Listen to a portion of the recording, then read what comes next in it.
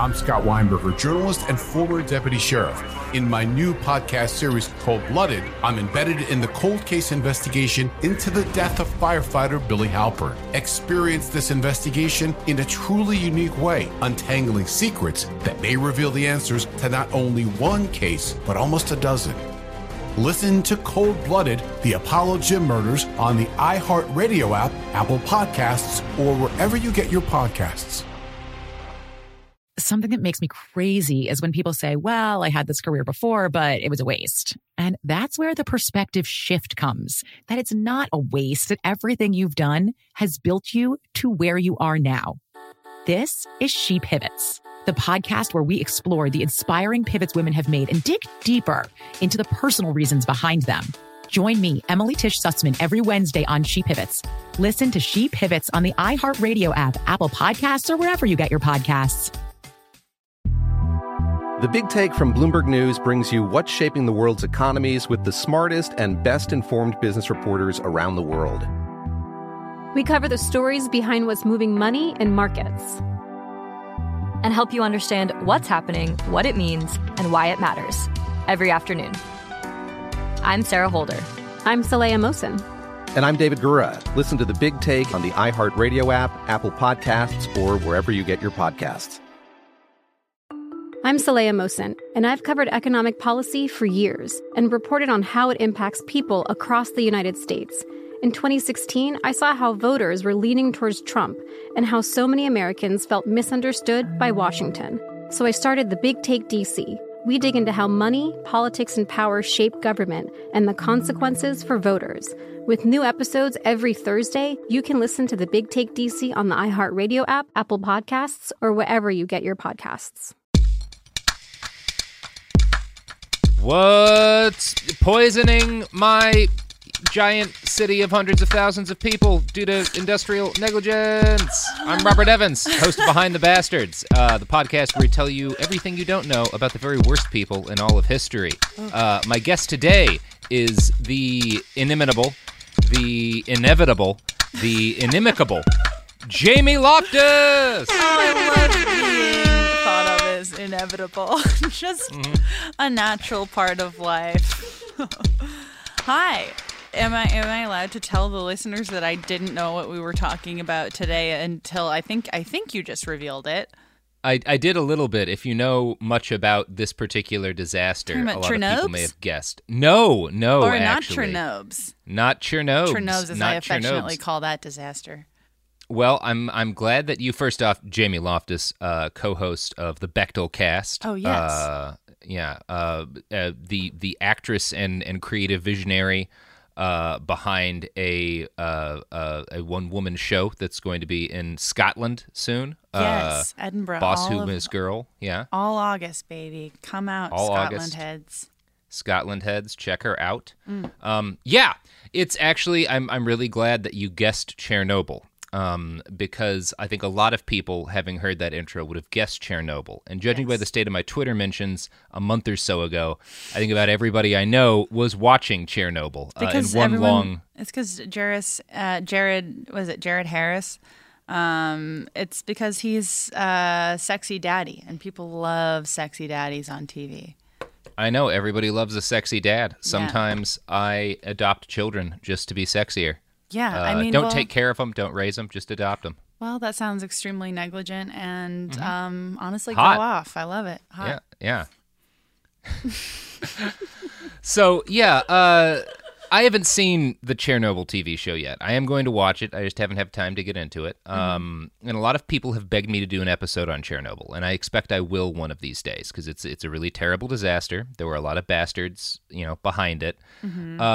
But I think most people who watched the series but didn't do much outside reading on Chernobyl would be surprised to learn that the immediate death toll from the disaster was quite a lot lower than I think TV dramatizations might lead you to believe. Interesting. The explosion killed 2 people directly. Another 29 died in the hospital in the few days following the disaster. And that's it as far as a direct death toll from, like, the actual meltdown itself. Oh, so actually kind of no big deal. Well, I wouldn't say that, but it is like the long-term health consequences are a little bit harder to pin down. Can we put you on record as Chernobyl NBD? Yeah, Chernobyl NBD. Yeah. In fact, maybe good, maybe great. Wow. Yeah. Okay, you took the take. Yeah. No, as of like 2011, there have been a total of 28 deaths due to acute radiation syndrome and another 15 fatal cases of child thyroid cancer. Now, because radiation lasts a very long time, the eventual death toll from Chernobyl decades from now will probably number into the thousands. In 2016, the World Health Organization estimated the eventual death toll of Chernobyl at around 4,000 people. It's a pretty serious disaster, very bad. Yeah. Terrible tragedy. But today we're going to talk about a disaster that dwarfs Chernobyl, a calamity many times deadlier than the worst nuclear disaster in human history, with longer-lasting catastrophic impacts on the people who live around it. Today we are talking about the worst industrial disaster in the history of our species.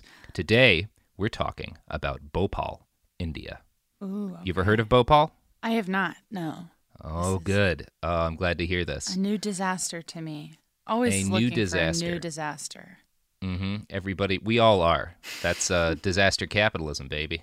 Oh, I love it. Oh, I would pay $30 for a T-shirt that says disaster capitalism and not think too hard about how it was made. Sophie, can we get the T-shirt people on that? No. Why do you do that to my dream, Sophie? I'll do it and then I'll put it in the Bechtelcast store. Yeah, we'll sell it with another show. Wiser. Yeah, just cash that check on somebody else's account. So the question I want everybody to ask themselves sort of at the end of this episode and kind of be thinking about as we go through this story, because this is something that I think about a lot, is why does every Western school kid learn the name Chernobyl, but nobody knows, or very few people in the West have heard of Bhopal? So let's keep that one in your head as we go through this. Okay. Bhopal is a city, the capital of the Indian state of Madhya Pradesh. It's known as the City of Lakes and is famed for being one of the greenest cities in all of India. It's a little bit like India's Portland, you might say, at least geographically. In the early 1980s, it was home to more than 1 million people. Now, in the middle of the last century, India was hit with a major food crisis due to an exploding population and farmland that had still not really recovered from the damage done to it by centuries of British misrule. So India launched the Green Revolution in the early 1960s with the goal of using science and technology to reform their agricultural practices and increase their crop yields. In the late 60s, the government started reaching out to foreign companies, offering them incentives to bring jobs to India, and one of the companies they approached was Union Carbide, an American chemical giant with a name that sounds like they're going to do some fucked up shit. I was about to say, that sounds like bad writing. Anytime that, it's like, can someone just tell the people naming these companies? I guess now that, now things aren't quite as on the nose sinister. Now it's just like every evil company ends with an LY. Yeah. Like Murderly. Murderly is only slightly less subtle than Union Carbide. Union Carbide, that also sounds like a really good name for a cartoon villain.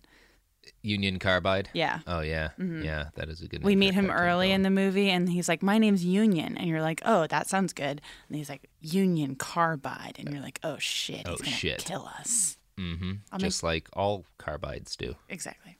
Mm-hmm. Now, Union Carbide, one of their big, they made a lot of different chemicals, but one of their big money makers was a pesticide called Sevin, and it's spelled Sevin. Are you kidding me? Yeah, that's such a sinister name for a pesticide, isn't it? I don't. But it's really gaudy. This is really gaudy villainy. Yeah, Seven. Why? I don't know why that's. Maybe because of the movie Seven with Brad Pitt. Yeah, but it just sounds so like Met Ball evil, really campy evil. Anyways. Yeah, campy, exaggerated evil. A pesticide called Sevin. A pesticide called Sevin. Now, Sevin was popular in Latin America and popular in Asia. And so, since it was so popular in Asia, from a balance sheet standpoint, having a manufacturing plant in India made a lot of sense for Union Carbide. So the company worked out an arrangement with the Indian government where the Indian government would hold a 22% stake in the Union Carbide subsidiary company that was formed to manage the plant, Union Carbide India Limited. There was a great excitement around the deal at first, and Union Carbide began to market their products using the slogan, "Science helps build a new India," which is, again, so fucking sinister. Like, God, yeah. God, it's just when people are so villainous, they don't even care if they come off that way. That is another level. They were inadvertently foreshadowing. Like, this just sounds like. Have you seen Paddington 2, Robert? No, I have not. Is Paddington 2 about this? It's basically a rehashing of this. It sounds like it's this is more Caitlin Durante's department. But in Paddington 2, Hugh Grant plays this over the top villain who sounds like he would have a pesticide called Seven and say like a quippy villain. Yeah. Yeah. Also an incredible dance number. Well, that's good. That's good. Hugh Grant, you say? Yes. In the role, in a career-defining role. Yeah, that's good because his career needed some definition after that garbage he put out in the 90s. Harsh. I can rarely tell the difference between Colin Firth and Hugh Grant, and that's my feminism. As I understand it, if water rolls off of its back, it's Colin Firth. If you throw it in water and it floats. Yeah, then it's Hugh Grant. It's Hugh Grant. Okay, that's very helpful. Thank you. Yeah. So that's why you always carry a water bottle to test whether or not it's Colin Firth or Hugh Grant. Mm-hmm. So construction of the Union Carbide plant started in 1969. Now, the plant's purpose would be to manufacture carbaryl, which was the active ingredient in the popular pesticide 7, and another chemical called alid-carb for a pesticide named Timic. Both bug poisons required large amounts of a regular poison to manufacture. The key ingredient was something called methyl isocyanate, which is an unspeakably deadly gas at like room temperatures. MIC, as we will refer to it in most of this episode, is colorless and heavier than air. It functions similarly to phosgene gas, the deadliest poison gas of the First World War. And appropriately enough, phosgene gas is one of the byproducts of producing MIC. So they're making bug poison out of this unspeakably deadly poison gas. Okay. Critical ingredient. I am very curious about what their graphic design game is because this all sounds so sinister, and I'm wondering if it matches. You know, there are some ads I've seen. One of them was like a Latin American ad, and it's got like a smiling, like in the background, like a smiling Mexican farmer in all white clothes with a bushel of fruits and vegetables in his arm. Mm-hmm. And then in the foreground, you've got the 7 pesticide, which has been like anthropomorphized as a tiny person beating the shit out of bugs. Oh, yeah. My God. It's great. Okay. Well, okay. Didn't disappoint. Yeah. Now, initially, all the methyl isocyanate used in the Bhopal plant was manufactured in the good old U.S. of A. Mm-hmm. The site where the plant was constructed had only been zoned for light industry and commercial use, not for manufacturing tons and tons of poisonous chemical gas, as it was surrounded both by bodies of water and densely populated slums. But by the late 1970s, financial pressure from competition led Union Carbide to decide they should start manufacturing MIC in Bhopal. They called the process of refitting their plant to manufacture the raw materials and the final product backward integration. Now, Union Carbide instituted rigorous safety procedures in order to keep the plant and the citizens of Bhopal safe. There were 2 sirens, a loud, continuous one to warn members of the public and a quieter one to announce problems to the factory workers within the plant itself. There were also a number of safety measures within the plant. A refrigeration unit to chill the MIC, thus condensing it into a liquid and rendering it much safer. A vent gas scrubber to remove dangerous substances from the plant's industrial exhaust, and a flare tower in order to burn off excess deadly gases. But the most important safety feature of the Union Carbide plant was a well-trained workforce. All plant operators were required to have a college degree in either a related scientific field or in engineering. They received 6 months of training to ensure that they had a working understanding of not just their own specific jobs, but the jobs of everyone else on their shift. This is critical in plants working with chemicals as dangerous as MIC. Workers obviously need to understand the whole plant so they can spot potential problems or mistakes before a disaster occurs. Well, so that all sounds great, right? Yeah, that sounds above board, leaps and bounds over Theranos. Very much better than Theranos. People are qualified to be doing their jobs. I like this. I was looking up some of the advertising for this as well, and I found. Did you see the advertising campaign? That's just a gigantic white hand pouring a vial of chemicals onto. I swear to God, it's a gigantic white man's hand pouring chemicals onto India. And it says, science helps build a new India, Union Carbide. A hand in things to come. Gigantic. I mean, it's just... a hand in things to come. Come on, people. It's just, it's hideous. I mean, if you're listening to this podcast and a Hollywood producer, there's your intro for the mini-series based on Bhopal, India. Just animate all of these horrifying ads and slogans as there's so terrifying many music of them. plays. There's another one with a huge white man's hand pouring chemicals onto a factory in India. What is that even supposed to mean? It says, more jobs through science.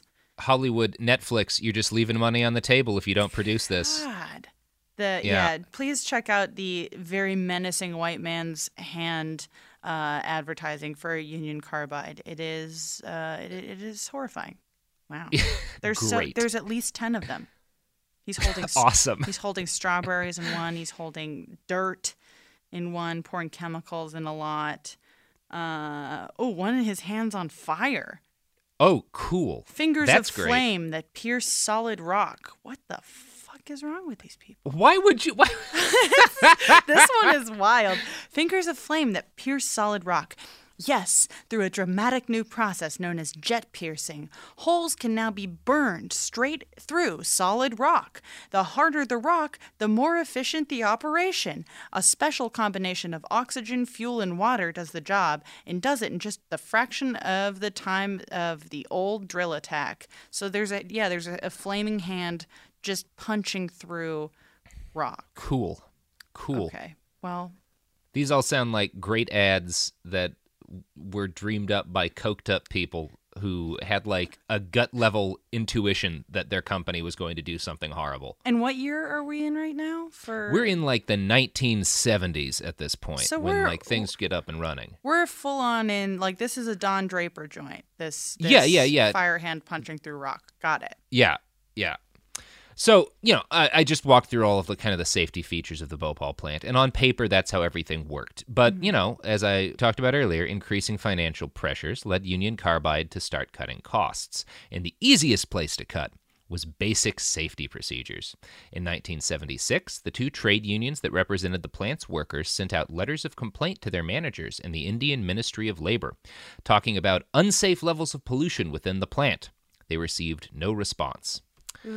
The 1980s started, and Union Carbide's financial woes continued. Conditions at the factory began to degrade further as wages were cut and standards for workers started dropping. Union Carbide stopped requiring all of their employees to have degrees. 6 months of training turned into 8 weeks. In 1981, things had gotten bad enough that phosgene gas spewed out of a badly maintained holding tank and into the face of a worker. He ripped off his mask in a panic and died horrifically 3 days later. God. His managers, terrible. His managers, of course, management of the plant, blamed him because he'd removed his mask after getting sprayed in the face with poison. Well, sure. The union pointed out that the faulty valve had been responsible for the accident, and that the plant had not provided the worker with proper protective gear, so the mask would not have done much if he'd left it on his face. Plant management ignored this. Of course they did. That sounds very inconvenient. Sounds very inconvenient for them. God. In January of 1982, there was another phosgene leak. 24 workers were hospitalized, but at least this time, nobody died.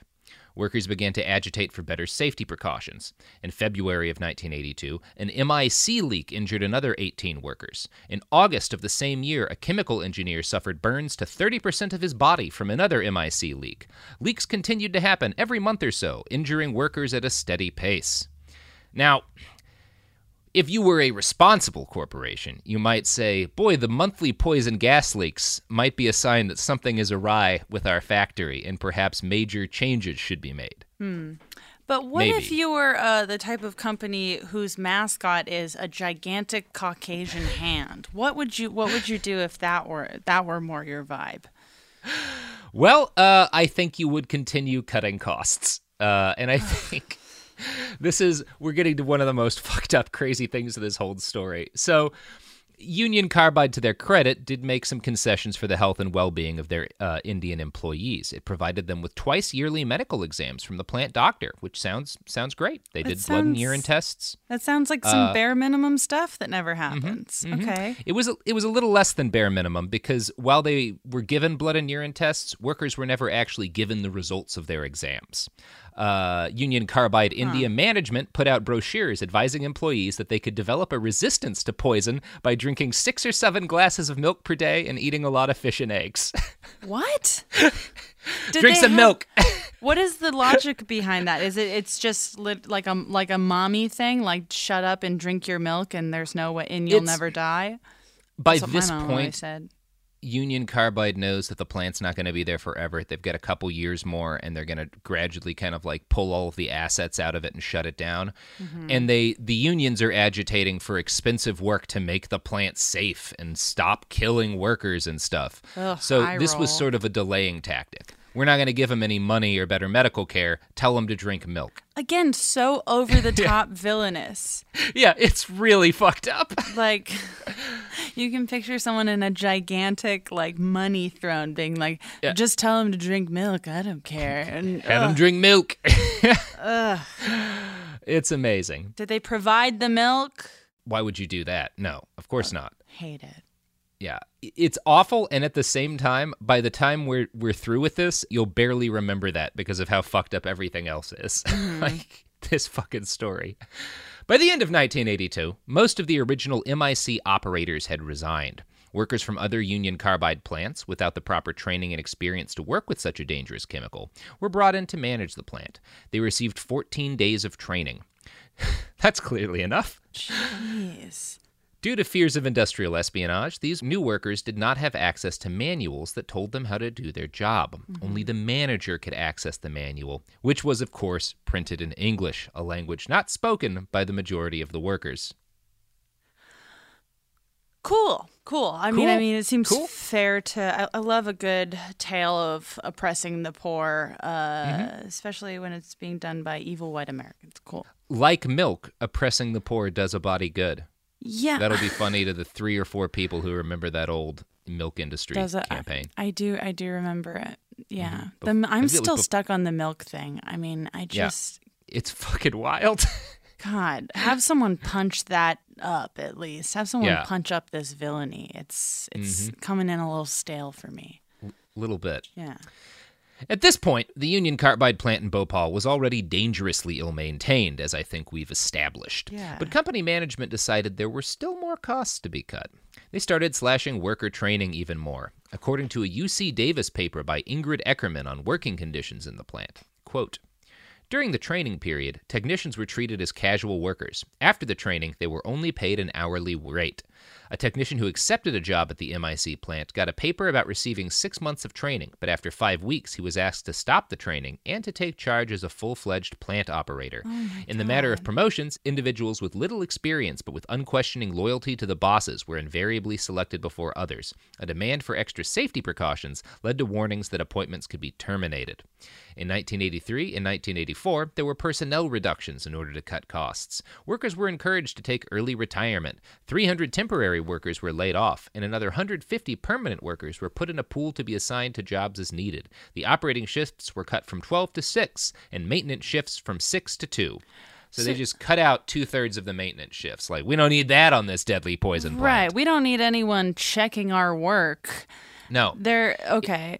So do we know, like, what am I trying to say? Are they dodging existing labor laws, or are the labor laws in India at this time sort of allowing this to happen, or is the company having to sort of like dodge around stuff?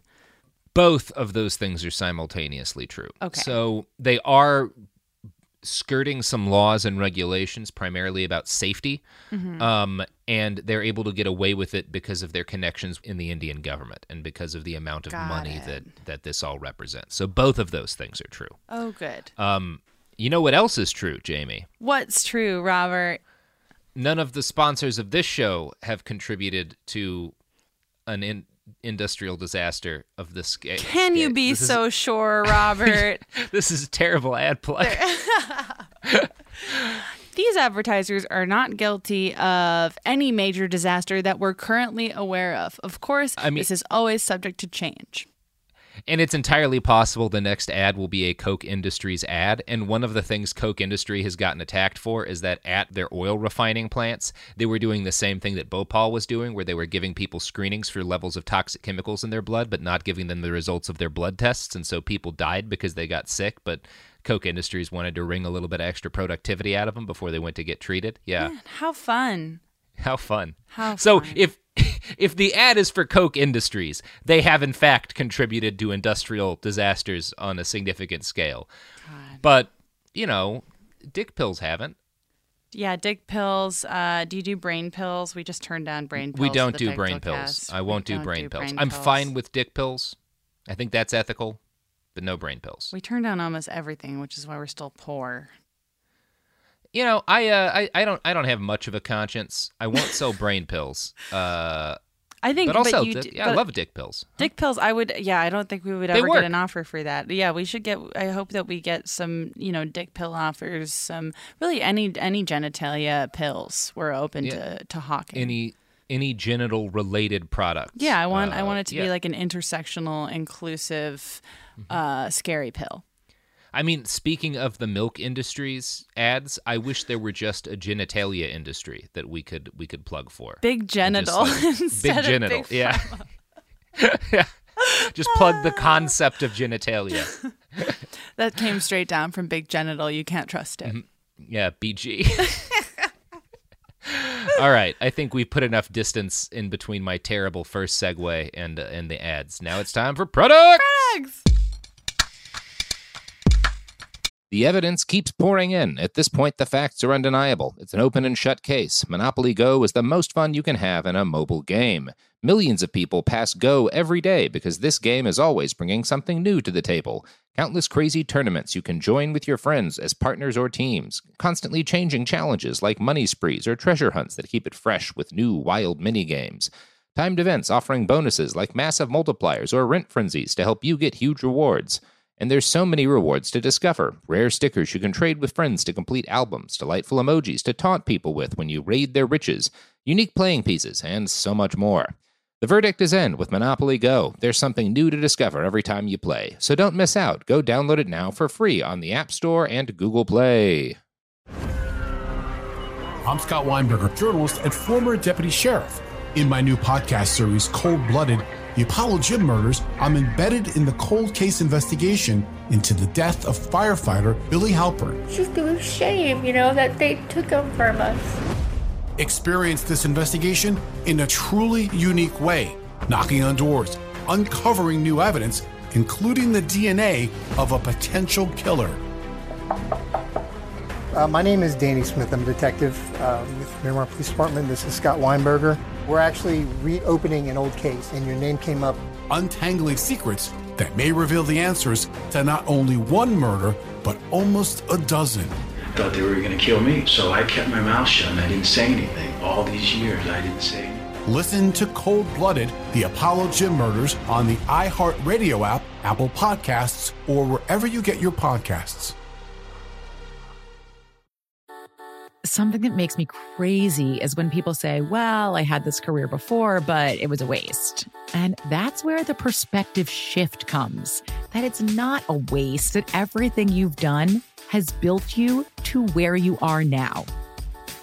This is She Pivots, the podcast where we explore the inspiring pivots women have made and dig deeper into the personal reasons behind them. Join me, Emily Tish Sussman, every Wednesday on She Pivots as I sit down with inspiring women like Misty Copeland, Brooke Shields, Vanessa Hudgens, and so many more. We dive into how these women made their pivot and their mindset shifts that happened as a result. It's a podcast about women, their stories, and how their pivot became their success. Listen to She Pivots on the iHeartRadio app, Apple Podcasts, or wherever you get your podcasts. The Big Take from Bloomberg News brings you what's shaping the world's economies with the smartest and best-informed business reporters around the world. Western nations like the U.S. and Europe. Mexico will likely have its first female president. And then you have China. And help you understand what's happening, what it means, and why it matters. He'll get his yo-yos to Europe in time. But the longer this drags on, the more worry he's getting. They knew that they needed to do this as fast as they possibly could to get a drug on the market as fast as they could. I'm David Gura. I'm Sarah Holder. I'm Saleha Mohsen. We cover the stories behind what's moving money and markets. Basically, everyone was expecting, if not a calamity, certainly a recession. But the problem is that paperwork, as our reporting showed, is fake. As someone who's covering the market, I'm often very worried about an imminent collapse. So I'm thinking about it quite often. Listen to The Big Take on the iHeartRadio app, Apple Podcasts, or wherever you get your podcasts. We're back. We're talking about erections, but we don't need to keep talking about erections. No, that's the beautiful thing about a conversation about erections. It can end at any time. It can end at any time, much like an erection, unless you have dick pills. Oh, my uncle would have loved that one. Good. I did that one for all of the uncles and also Bob Dole, who is a big listener of this podcast. Yeah, huge fan of the number cast. one fan. Yeah, he's got merch. Yeah, thank you, Bobby. Yeah. All right, let's get back into the tale here. So, chemical accidents continue to pace throughout the early 80s. In October of 1982, an operator was burned and 2 workers exposed to gases during an MIC leak. In 1983 and 1984, there were numerous additional leaks of MIC, chlorine gas, phosgene gas, and other deadly poisons. Often, multiple poisons would leak out at the same time, which is, I love synergy. And the synergy of deadly poisons is, all synergy I love. It's just a chef's salad of death and despair. Mm-hmm. Okay. Make deadly poisons work together again. That's going to be my election slogan. Yeah. There's so many, any story about like factory worker abuse and neglect is just the fucking worst. Yeah, it's a fucking nightmare. And this is the worst of those stories in the history of the human race. So, yeah. And, of course, as always, it's because it, I don't know. I never learned about this. No. Because even though I must have learned about, the Triangle Factory fire 9 million times, I've heard about Chernobyl a million times. So much is erased from American education, or maybe I'm just stupid. But I think... No. This one is not in the textbooks that we tend to get. Yeah. Yeah, horrible. I'm sure if you get OSHA training, they talk about this motherfucker, but which I intend to do, by the way. Oh, good, yeah, good. We need that now. for podcasting. Yeah. There's a room full of poison behind you, so it's just poisonous takes, thoughts, all that. No, I mean there's literal poison gas in the room behind you. Where? Is that why we can't go out on the balcony? Yeah, because that's why of we the can't go out gases? on the balcony. It's full of poison. I forgot. Yeah, I always want to go. Someone went out there the other day, Robert. Wait, what happened? Don't tell me that. I gained so much joy from the poison room. They lived. I'm sorry. Wait, where is the poison room in relation? It's just there? Why is that a poison room? Anyway, speaking of poison rooms, let's get back to Bhopal, India. All so, right. As we already talked about, the first group to blow the whistle about the dangers of the Bhopal Union Carbide plant were the plant workers themselves. As I already said, they were organized into 2 competing trade unions, which is an unusual state of affairs that existed primarily because it made life easier for the plant management. After the leak in 1982, one of the trade unions printed 6,000 posters and put them up all around the city of Bhopal, warning denizens of the dangers at their door. One union leader went on a hunger strike at the entrance of the factory. According to Eckerman's paper, quote, "The result was that all political and trade union meetings inside the factory were banned. One UC staff member burnt the principal union's tent. In the ensuing scuffle, several people were injured. The 2 trade union leaders were laid off. Meetings and processions were held throughout the city. As the plant staff regarded the plant as one of the safest ships in the modern industrial fleet, the demonstrations were considered to be a campaign by agitators wanting higher salaries and shorter working hours." Not agitators. Not agitators wanting hate agitators. more money and a better quality of life. Yeah. And I guess, again, so what is the state of unions in India at this point? I mean, better than the State of Unions in the U.S. in 2019. Oh, good. Well, I mean, that's saying practically nothing. But you know what? The world's got, 3 years left anyways? Yeah, a year and a half. I was thinking that 2 years. I was thinking about, like, at this point, why would you follow your dreams, you know? Like, you might as well just, like, write it out. I follow my short-term dreams of, like, having enough intoxicants. That's the only way, right? Like, you just have to, like, if you don't have any kids, just live fast, because you can't, like, don't go back to school now. Yeah, don't go back to school. Don't read a book. No. We're running out of time. Instead of going to school, invest in some really good bolt cutters. One of those like $500 pairs that won't conduct electricity, so you can snap through like the gates of a rich person's house, even if it's like mined or electrified or something like that. Robert, like, you guys have the scariest advice in the entire world. I'm just saying, a better investment than school at this point is increasing your ability to take vengeance. Every other conversation we have, you're like, you should buy a weapon. I mean, bolt cutters aren't inherently a weapon. You tried they have to a lot of convince uses. me to bring a weapon on a bus to Phoenix. I was like, I'm not going to do that. Phoenix is a dangerous city. I did find it to be dangerous. That's true. It's filled with Arizonans.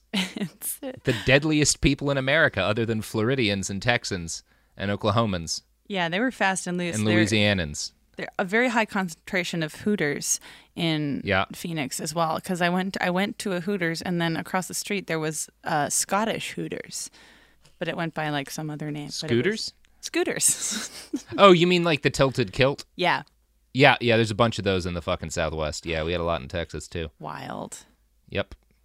So, with the unions hobbled, Union Carbide management was free to lay off even more experienced workers and cut even more costs in how their plant was managed.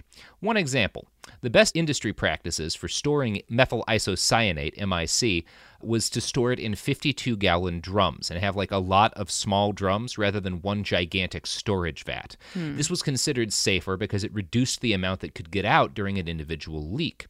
But Union Carbide was like, all those 52-gallon drums are going to cost a shitload of money, and it's going to take more time.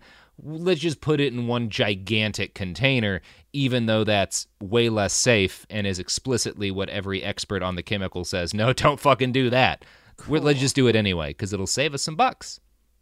So, cool. Union Carbide's own technical manual for MIC warned that this was literally the most dangerous way to store the substance. While small drums of the gas do not require refrigeration, it is absolutely necessary for safe bulk storage. Unfortunately, the refrigeration unit designed to do this was, according to a later report by the Indian government's chief scientists, small and ineffective. In late 1984, it was turned off entirely after plant managers talked with their bosses at the American headquarters of Union Carbide and determined it was unnecessary. The refrigeration unit was determined to be unnecessary because shutting it off would save money on electricity and allow them to reroute the Freon to other parts of the plant and save even more money. Disconnecting this refrigeration unit added whole pennies to the shareholder value of Union Carbide. This is like the equivalent of just like lighting Titanic lifeboats on fire.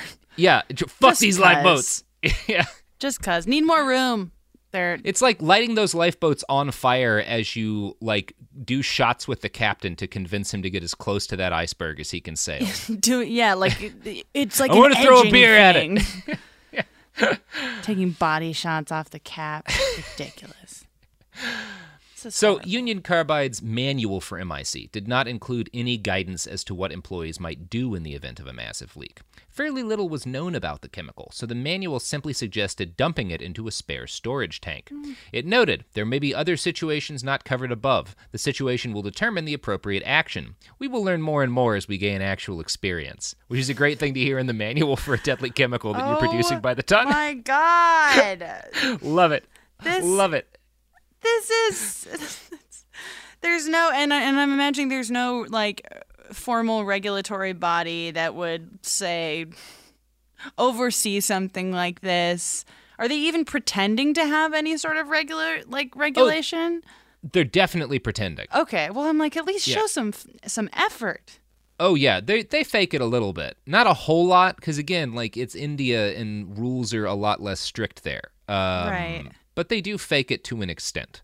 And I want to note, because like I've spent a decent amount of time in India, and I really love the country. And there's a lot of very valid criticism about how loose a lot of the rules about worker health and safety are and have been going back decades. Totally fair to hit them on that. There were also and are also a lot of people in the country who care a lot about reforming that. And in the case of the ticking time bomb that was the Bhopal Union Carbide plant, there was a heroic journalist, in addition to those union workers, who tried to blow the whistle. Now, this journalist's name was Rajkumar Keswani, and he wrote for a local Hindu weekly paper called the Saptahik Report. And in late 1982, he started receiving tips about the poor maintenance and constant leaks inside the Union Carbide facility. Rajkumar began to investigate and became convinced that an apocalyptic danger awaited the city of Bhopal. In September and October, he ran a series of articles with the most heartbreaking headlines imaginable. The first article was titled, Please Save This City. The second article was titled, Bhopal on the Mouth of a Volcano. And the third was titled, If You Don't Understand, You Will Be Wiped Out. Go Raj. Yeah, like that's, you really can't be more direct in a title. Yeah. Well, I mean, no buried leads with this guy. Yeah, he's setting the tone. I mean, I'm glad that he did that, because especially it sounds like the union workers are already out here saying this is happening, and then it's just like if the company and the culture has already local made the government decision not to care. He's literally writing, "You're going to die." like seriously, not kidding. We're all about to fucking die. Please read. Oh, please, God. for the love of God, do something. Please. As we all know from the last couple of years, especially, nobody listened to Raj Kumar. Sure. By 1984, MIC production at the Bhopal plant was down to about a quarter of its height. Cost-cutting features had reduced maintenance shifts to roughly a quarter of their necessary frequency and robbed the plant of most of its highly trained staff. Mr. Parikh, a former project manager at the plant, reported, "The whole industrial culture of Union Carbide at Bhopal went down the drain. The plant was losing money. Top management decided that saving money was more important than safety. Maintenance practices became poor and things generally got sloppy. The plant didn't seem to have a future, and a lot of skilled people became depressed and left as a result." And this was the situation on December 2nd, 1984, when things started to go badly wrong at the plant. And how many people are working at this plant? Oh, not that many people. There's only 6 folks on staff. Okay. Yeah. The first sign of this was in pressure readings from the gas tanks that registered at 5 times the normal levels. Suman Day, the senior operator on duty, said he did not consider this a problem. Another worker who saw the same readings half an hour later had the same reaction. He later recalled to the New York Times there was a continual problem with instruments. Instruments often didn't work, so they didn't see, like, it was showing elevated levels of gases, but it kind of always did because all of the instruments were garbage, so they just didn't think of it as a problem. Now, it might have helped in this case if the Bhopal plant had enjoyed a complex computer monitoring system to check for things like gases. Right. And this is where I point out that Union Carbide operated a second, almost identical chemical plant, producing MIC in West Virginia. It was also known as the sister plant to the one in Bhopal. Okay. And that plant did in fact have a sophisticated computer monitoring system to quickly warn staff members about leaks. Meanwhile, in India, Union Carbide preferred to rely on workers to notice leaks when their eyes started to water from all the poison in the air. Oh, my God. Yeah. Laughter about what's coming is like the anxious reaction that comes because of the horrors, but like it gets. I wonder which country so the worse. company cared about more. This is like so impossible to say. So no need to bring absurd. race into this, Jamie. Yeah, no. I'm sorry. That was a reach, and I can't apologize enough. At around 11:30 p.m., December 2nd, workers in the methyl isocyanate structure, 100 feet from the control room, noticed that their eyes had started to water. One operator, last name Singh, spotted a liquid drip in a yellowish-white gas. He went to the control room at 11:45 p.m. and told his boss that they had another MIC leak. His boss, a Mr. Qureshi, told him that he would look into it after having his tea. This is literally Titanic, Robert. Not to, but it's like, Iceberg right ahead. He's like, okay, let me just finish my beer first. This is going to make Titanic look like a Ski-Doo crash. Well, Titanic, in retrospect, like a lot of rich people died, and we can't, we can't fault the ocean for claiming the rich. No, I'm all right with that actually. But yeah. Sorry, not to say that. Yeah. Anyway, no one looked into the leak until after 12:40 a.m. once management had finished with their tea. And while we can and should mock management for waiting until after tea to check on a poison gas leak, I should note here that it's likely none of them would have known what to do if they had checked earlier. The positions of second and third shift maintenance supervisor had been eliminated several days before the disaster, so there was actually no one on duty whose job it was to fix this stuff. In fact, on the night of December 2nd, there was not a single trained engineer at the Union Carbide plant in Bhopal. So, the people whose job it was to maintain the plant did not know how to maintain it. They knew nothing about MIC or phosgene, the two deadly gases stored by the ton in enormous cylinders.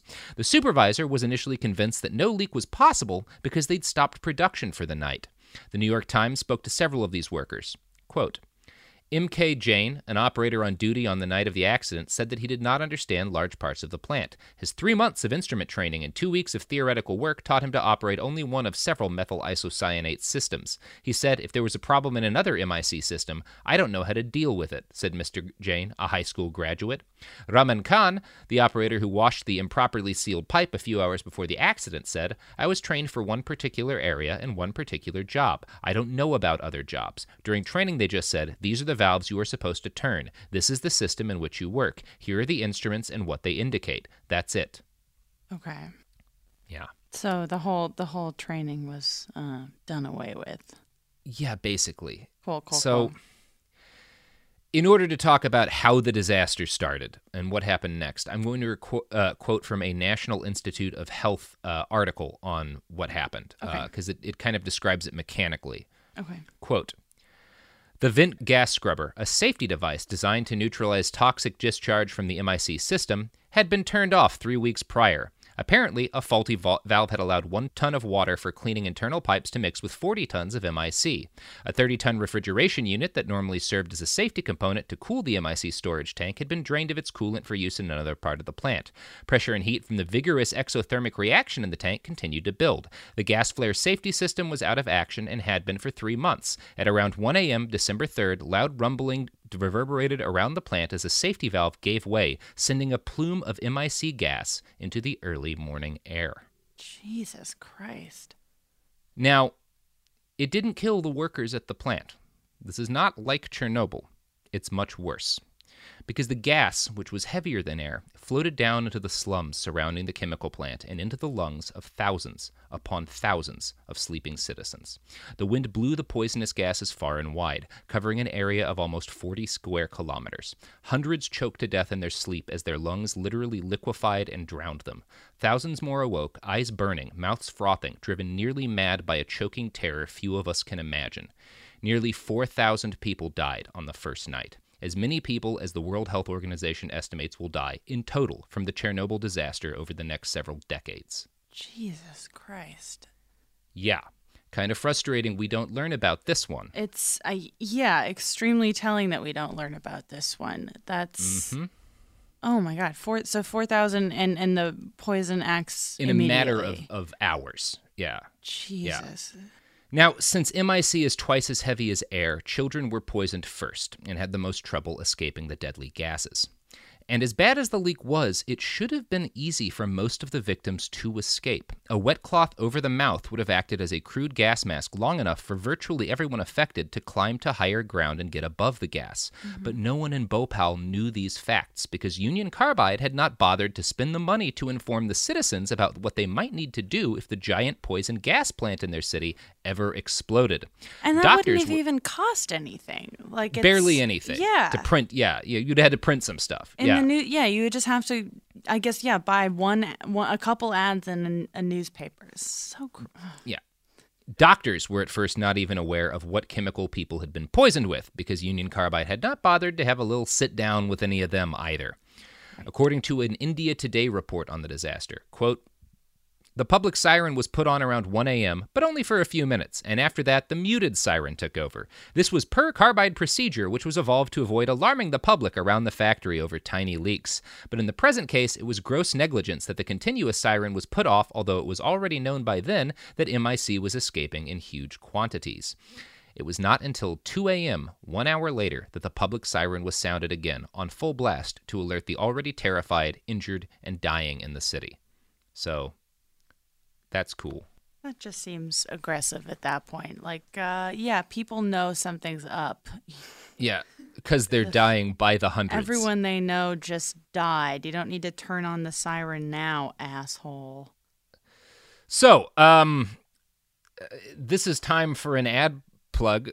This is a really dark time for an ad plug, Robert. Maybe our darkest ad pivot of all time. Yeah. This is just like devastating. This is so... Yeah, it's soul-crushing. Yeah. Well, I mean, I don't know. Every day I learn about something new that was just completely omitted from my education so I could learn misinformation about the Founding Fathers, and it makes me angry. Mm-hmm. Mm-hmm. But, you know... But you know what really comforts me in these moments of anger? Products and services? Products and services. We're back on the fucking train, baby. Whew. All right. Now some ads. The evidence keeps pouring in. At this point, the facts are undeniable. It's an open and shut case. Monopoly Go is the most fun you can have in a mobile game. Millions of people pass Go every day because this game is always bringing something new to the table. Countless crazy tournaments you can join with your friends as partners or teams. Constantly changing challenges like money sprees or treasure hunts that keep it fresh with new wild mini-games. Timed events offering bonuses like massive multipliers or rent frenzies to help you get huge rewards. And there's so many rewards to discover. Rare stickers you can trade with friends to complete albums, delightful emojis to taunt people with when you raid their riches, unique playing pieces, and so much more. The verdict is in with Monopoly Go. There's something new to discover every time you play. So don't miss out. Go download it now for free on the App Store and Google Play. I'm Scott Weinberger, journalist and former deputy sheriff. In my new podcast series, Cold-Blooded, The Apollo Gym Murders, I'm embedded in the cold case investigation into the death of firefighter Billy Halpern. It's just a shame, that they took him from us. Experience this investigation in a truly unique way, knocking on doors, uncovering new evidence, including the DNA of a potential killer. My name is Danny Smith. I'm a detective with Miramar Police Department. This is Scott Weinberger. We're actually reopening an old case, and your name came up. Untangling secrets that may reveal the answers to not only one murder, but almost a dozen. I thought they were going to kill me, so I kept my mouth shut and I didn't say anything. All these years, I didn't say anything. Listen to Cold-Blooded, The Apollo Gym Murders on the iHeartRadio app, Apple Podcasts, or wherever you get your podcasts. Something that makes me crazy is when people say, well, I had this career before, but it was a waste. And that's where the perspective shift comes, that it's not a waste, that everything you've done has built you to where you are now. This is She Pivots, the podcast where we explore the inspiring pivots women have made and dig deeper into the personal reasons behind them. Join me, Emily Tish Sussman, every Wednesday on She Pivots as I sit down with inspiring women like Misty Copeland, Brooke Shields, Vanessa Hudgens, and so many more. We dive into how these women made their pivot and their mindset shifts that happened as a result. It's a podcast about women, their stories, and how their pivot became their success. Listen to She Pivots on the iHeartRadio app, Apple Podcasts, or wherever you get your podcasts. The Big Take from Bloomberg News brings you what's shaping the world's economies with the smartest and best-informed business reporters around the world. Western nations like the U.S. and Europe. Mexico will likely have its first female president. And then you have China. And help you understand what's happening, what it means, and why it matters. He'll get his yo-yos to Europe in time. But the longer this drags on, the more worry he's getting. They knew that they needed to do this as fast as they possibly could to get a drug on the market as fast as they could. I'm David Gura. I'm Sarah Holder. I'm Saleha Mohsen. We cover the stories behind what's moving money and markets. Basically, everyone was expecting, if not a calamity, certainly a recession. But the problem is that paperwork, as our reporting showed, is fake. As someone who's covering the market, I'm often very worried about an imminent collapse. So I'm thinking about it quite often. Listen to The Big Take on the iHeartRadio app, Apple Podcasts, or wherever you get your podcasts. We're back. We're back. And We're things back. are not things are not going well. Things are not going great. The No, alarm they are not. The alarms have been sounded after 4,000 people have died. Yeah, 4,000 people or so. Yeah. So, in order to kind of put together or provide a picture of exactly what was going on and what it was like to be at ground zero for this, I'm going to quote from an India Today report. Okay. Quote, "The siren was heard by Syed Khan as he ran away, leaving his family coughing and sputtering. By the time he returned in the morning, his father, mother, and 2 brothers were dead. Only a sister survived. Shehzad Khan of Jayaprakash Nagar, who had fled in blind panic, leaving his wife and 4 daughters to the vapors, returned to find all but 2 girls dead. Shiv Narang, a machine operator at the straw products factory, lost a 3-month-old boy. But 7 of his 12 neighbors, all of whom shared a 4-room L-shaped hut, died. Among the dead were Nathu Ram Kuswa, the owner of the hut, his wife, and 2 children. Kuswa died because he couldn't leave his wife's side. She had just delivered their 2nd child a few hours earlier." Oh my God. Stories like that are repeated across the city of Bhopal to thousands upon thousands of people and families. Now, the Bhopal accident was the first time that doctors saw the effect of MIC gas on human beings at any kind of scale. Those who died the first day had lungs that were as much as 3 times their normal weight. The autopsy team suffered gas poisoning as they cut open bodies that were essentially filled with chemical weaponry. An exact death toll for the immediate wake of the Bhopal disaster will never be known. Estimates range as high as 10 to 15,000 in the first few days, with another 15 to 20,000 premature deaths over the next 20 years. So at this point, we're looking at 30 to 40,000 dead, conservatively. That's right now. Again, 10 times the death toll of Chernobyl. And morbid question from me. The 4,000 people who die immediately, does that have to do with range, with the closeness to the, or is there any indication of why certain people survived and others didn't? Or these are the people who, mostly they're asleep. They live very close to where the leak happened, so the Okay. gas hits them first and they just choke to death on There's their lungs. just And a no lot time, of people got hit and got hurt, but got away, many of whom were still hurt enough that they died within a few days. Right. Others just suffered injuries that would kill them 5, 10, 15 years later. Yeah. In the immediate wake of the disaster, Union Carbide set to work trying to avoid any blame for this calamity their incompetence and mismanagement had brought into the world. It first tried to shift the blame by blaming Union Carbide India, claiming that the plant had been built and was operated wholly by the subsidiary corporation. They also floated theories that an unknown Sikh extremist group had attacked the plant and caused the disaster. Then they blamed angry employees, essentially trying to shift the blame to the union workers who tried to warn them about the plant's issues back in 1976. they tried to blame an unknown Sikh extremist group. Just blame the Sikhs.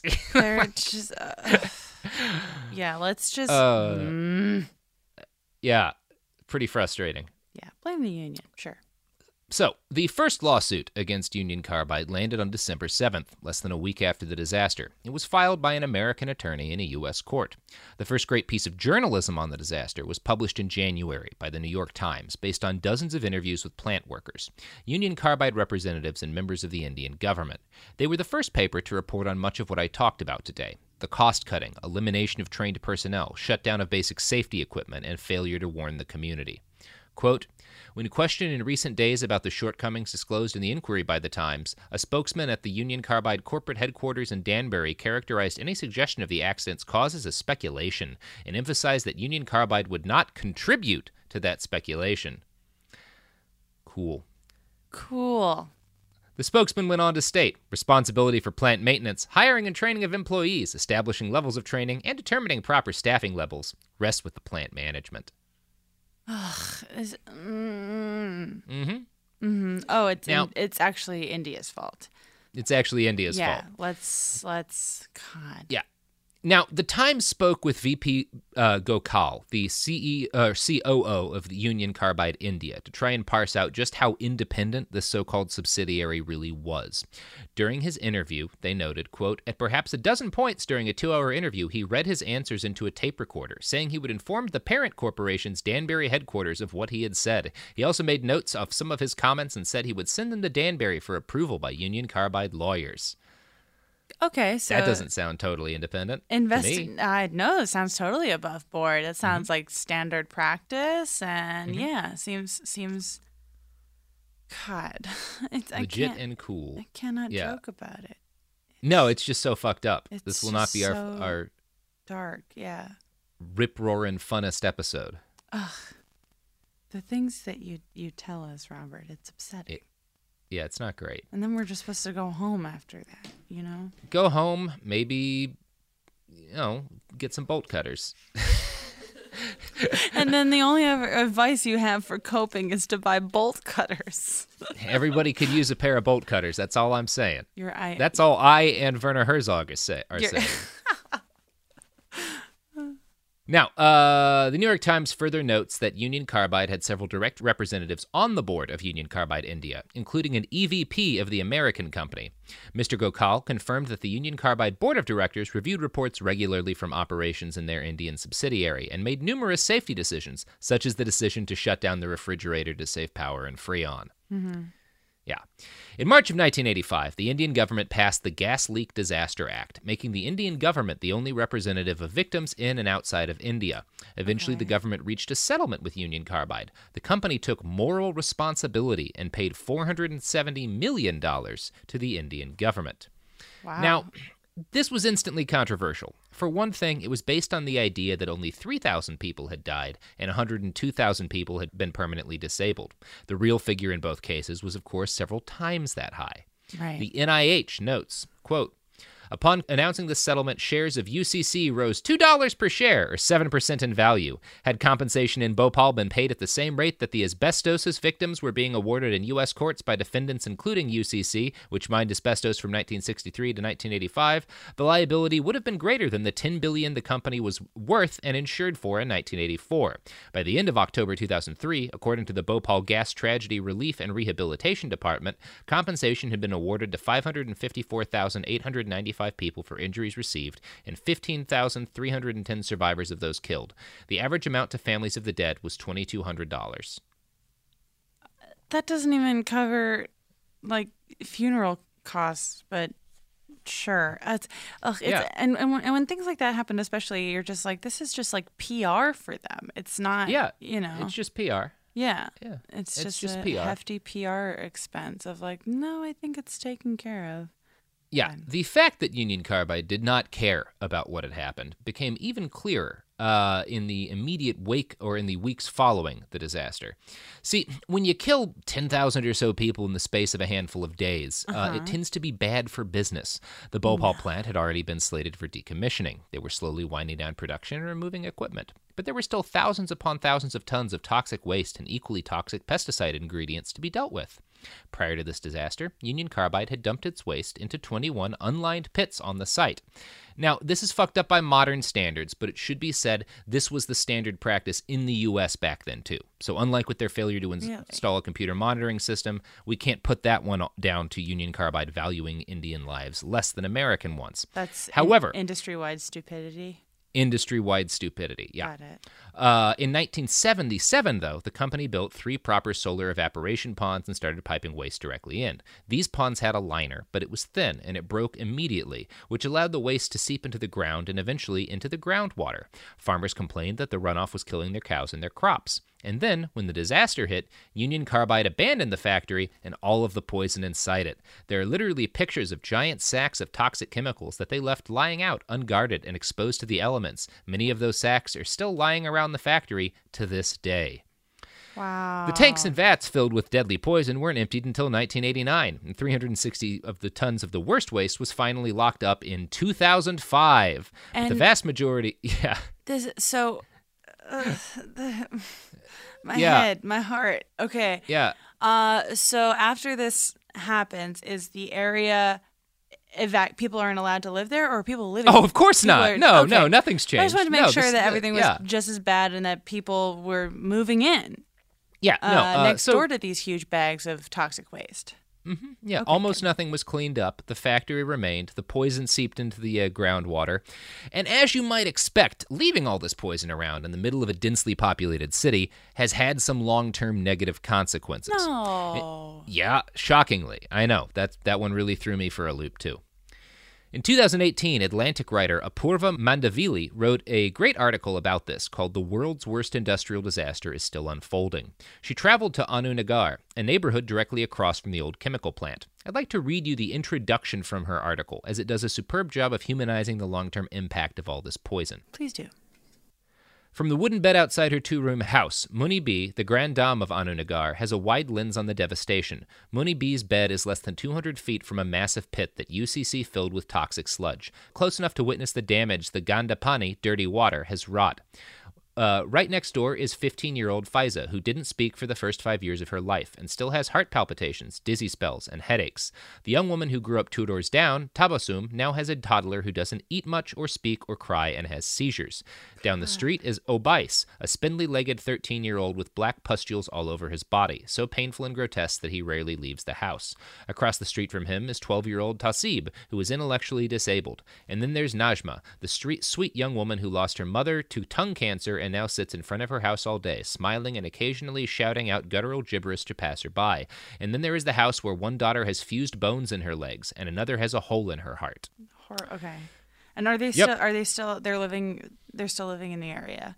Yep. And it's slums that are around there. This is not where it's a big city. There's a lot of nice parts of Bhopal. The slums where poor people can afford to live, many of them are directly around and surrounding the plant. Right. And the plant is still operational, or is it just there? No, it's just there. It's just nobody's cleaned it up. There Nobody's and built full anything of on it. toxic waste, like a fucking like an abandoned amusement park that's killing people.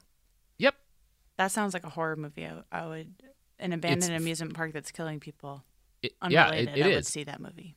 It's like a Stephen King book. Yeah, absolutely. God. Okay. Current data. Yeah. Suggests that 44 communities in India at least have had their groundwater corrupted by toxic levels of solvents from the old Union Carbide factory, or plant. Canadian researchers are in the process of conducting a long-term study on mortality, birth defects, fertility, cancer, and other ailments caused by the old plant. The study, which has involved upwards of 100,000 people to date, suggests that folks who were exposed to the gas or to the water near the plant have 10 times the rate of cancer compared to other groups. So on a long-term basis, the kids who grow up in the slums around the plant and drink the water have the same cancer risk as people who were actually gassed on the night of the disaster. Dow Chemical Company bought Union Carbide in 2001. They merged with DuPont in 2017. Well, Today, Dow safe. That does sound safe. Yeah. Sounds like everything's going to be fine. Oh, okay. Today, Dow claims that the responsibility for cleaning up the mess Union Carbide left behind lies with Union Carbide India, which is now called Eveready Industries India. Eveready, for their part, blames Union Carbide and their owner, Dow Chemical. Dow also regularly suggests that the state of Madhya Pradesh should be responsible for cleaning up the site. The state claims they can't afford to do that and has convinced the federal government to name Dow in a curative petition demanding $1.2 billion as restitution for the original inadequate settlement. On their website, Dow still touts the old Union Carbide line that a disgruntled employee caused the accident. They steadfastly refuse to admit any responsibility. Quote, Dow acquired shares of Union Carbide in 2001, 7 years after UCII became Eveready Industries India Limited. Union Carbide had no assets in India at the time of the transaction with Dow. Dow never owned or operated the UCIL plant site. Activists, on the other hand, argue that when Dow bought Union Carbide, they assumed all of the company's liabilities, as well as its assets. It's unlikely that any satisfactory resolution to the case will be reached as long as Dow/DuPont continues to have enough money for all of the lawyers. A recent Greenpeace report estimated it would cost $30 million to clean up the remaining waste at the old Union Carbide plant over a period of 4 years. Last year, Dow-DuPont made $85 billion in profits. Cool. Well, I mean, Cool. if Dow's involved, it seems to be like an upstanding thing. I'm wanting to watch a NASCAR race all of a sudden. I'm like, really, DuPont? Oh my God. Yeah. Big names. Yeah. Good NASCAR suit, that DuPont company. Oh, yeah. Good Lord. Well, good to know that, 100 years later, Union Carbide, alive and well, unlike all of their casualties. Well, like 30 years later. 30. Well, oh, sorry. I was looking. The company was founded in 1970. Oh yeah, they've been around a minute. Yeah. Yeah, and I was wondering too. This is again yet another morbid exercise, but if you Google Union Carbide, I'm like, how much money do they spend trying to push those results out of the first Google page? And they managed to get the Bhopal disaster is not mentioned at all until 6 results down. Cool. Yeah. So if you're wondering, are they still evil? Yes, they are. Well, that's great. Well, how you feeling about this all, Jamie? I honestly feel sick to my stomach. This is, I mean, I want to do more reading about this. And the fact that, I can't believe that there's, I mean, not to, it's kind of false equivalence, but like, why have I seen so many documentaries about the Triangle Factory fire and nothing about, like, it's upsetting. I mean, Triangle Shirtwaist is an important one to understand for like the history of the labor movement in the U.S. Of course. But I think Bhopal is just as critical because it talks about what's still going on to this day. You know, you can tie like that horrible garment factory fire in Bangladesh that killed all those people. Mm-hmm. Some of the same kinds of things going on in terms of like cost cutting and just like they don't care as much about those people. So less is done to protect them. That's just kind of what happens. Well, I feel absolutely sick. How do you feel? I'm gonna pour some more coffee in a little bit. Feeling okay. I don't know if we've mentioned this on mic yet. You've been wearing a fuzzy bathrobe this whole time. Yeah. Look, Robert, do you remember that time you told me about one of the most horrifying things I've ever heard about in my one human life whilst wearing a fuzzy bathrobe? I mean, I read about it whilst wearing a fuzzy bathrobe. I'm glad that you're comfortable. We live in a system in which nightmares are allowed to occur on a daily basis because it's cheaper than trying to prevent them. Yes. And in a system that's sociopathic, there are 2 logical responses. Products and services. Well, those are logical for other reasons. But the 2 logical responses are make yourself comfortable and buy bolt cutters. I'm actually going to do it someday. I'm good. Yeah. Okay. Well, yeah, no, I feel terrible. But I love your robe and I'm going to get some bolt cutters. You can get, decent ones for cheap. It's just the really nice ones won't trigger the alarms or set off the electronics and stuff. So, like, if you're depending on, how the collapse happens. Yeah. I'm saying. Are they small? Are they like pocket size? I can't say I've ever used any. You can get ones that are small enough to fit in a small backpack. That aren't huge. Yeah. They have a variety of sizes of bolt cutter. Well, that's fun. Yeah. I might rhinestone handle. I want to kind of fem mine up and personalize it. The revolution should involve rhinestoned bolt cutters. I feel strongly about that. I think that would be a real iconic thing to do. Mm-hmm. Yeah. So everyone listening at home, revolt in your own ways. Definitely consider it a pair of bolt cutters and a fuzzy bathrobe. God, sorry about this one, gang. This was extremely heavy. Yeah, it's a lot. Yes. You want to plug your pluggables, Jamie? I mean, it feels just wrong at this point, but... Yeah, but everything does. But yeah, I guess we only have 2 years to live, so I may as well. Mm-hmm. Sure, you can listen to the Bechdel cast with Caitlin and Durante and my podcast about the portrayal of women in movies every Thursday. You can go see my show, Boss Whom Is Girl, in Scotland and in London all summer long, and all that info is on my website, jamieloftusinnocent.com. And Jamie Loftus Help on Twitter. That's all. Beautiful. Well, I'm Robert Evans. You can find me on Twitter at iWriteOK, sometimes tweeting about bolt cutters. You can find this podcast on the internet, along with all of its sources, at BehindTheBastards.com. Mm-hmm. You can find us on the gram and the tweets at @BastardsPod. You can buy T-shirts, cups, gloves that you can use to along with your new bolt cutters at tpublic.com.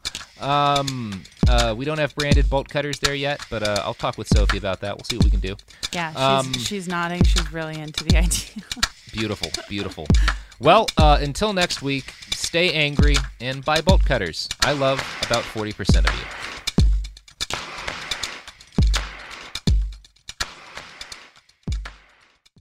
I'm Scott Weinberger, journalist and former deputy sheriff.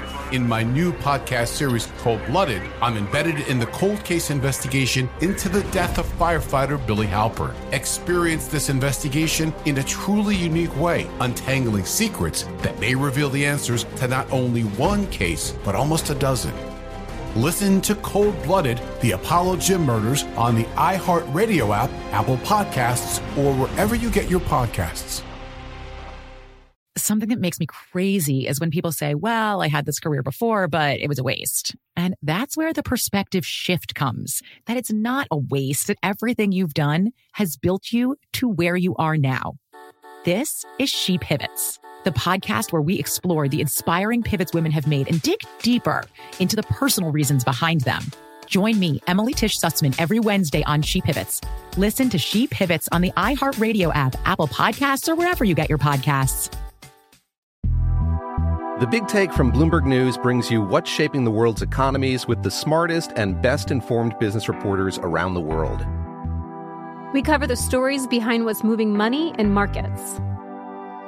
And help you understand what's happening, what it means, and why it matters. Every afternoon. I'm Sarah Holder. I'm Saleha Mohsin. And I'm David Gura. Listen to The Big Take on the iHeartRadio app, Apple Podcasts, or wherever you get your podcasts. I'm Saleha Mohsin, and I've covered economic policy for years and reported on how it impacts people across the United States. In 2016, I saw how voters were leaning towards Trump and how so many Americans felt misunderstood by Washington. So I started The Big Take DC. We dig into how money, politics, and power shape government and the consequences for voters. With new episodes every Thursday, you can listen to The Big Take DC on the iHeartRadio app, Apple Podcasts, or wherever you get your podcasts.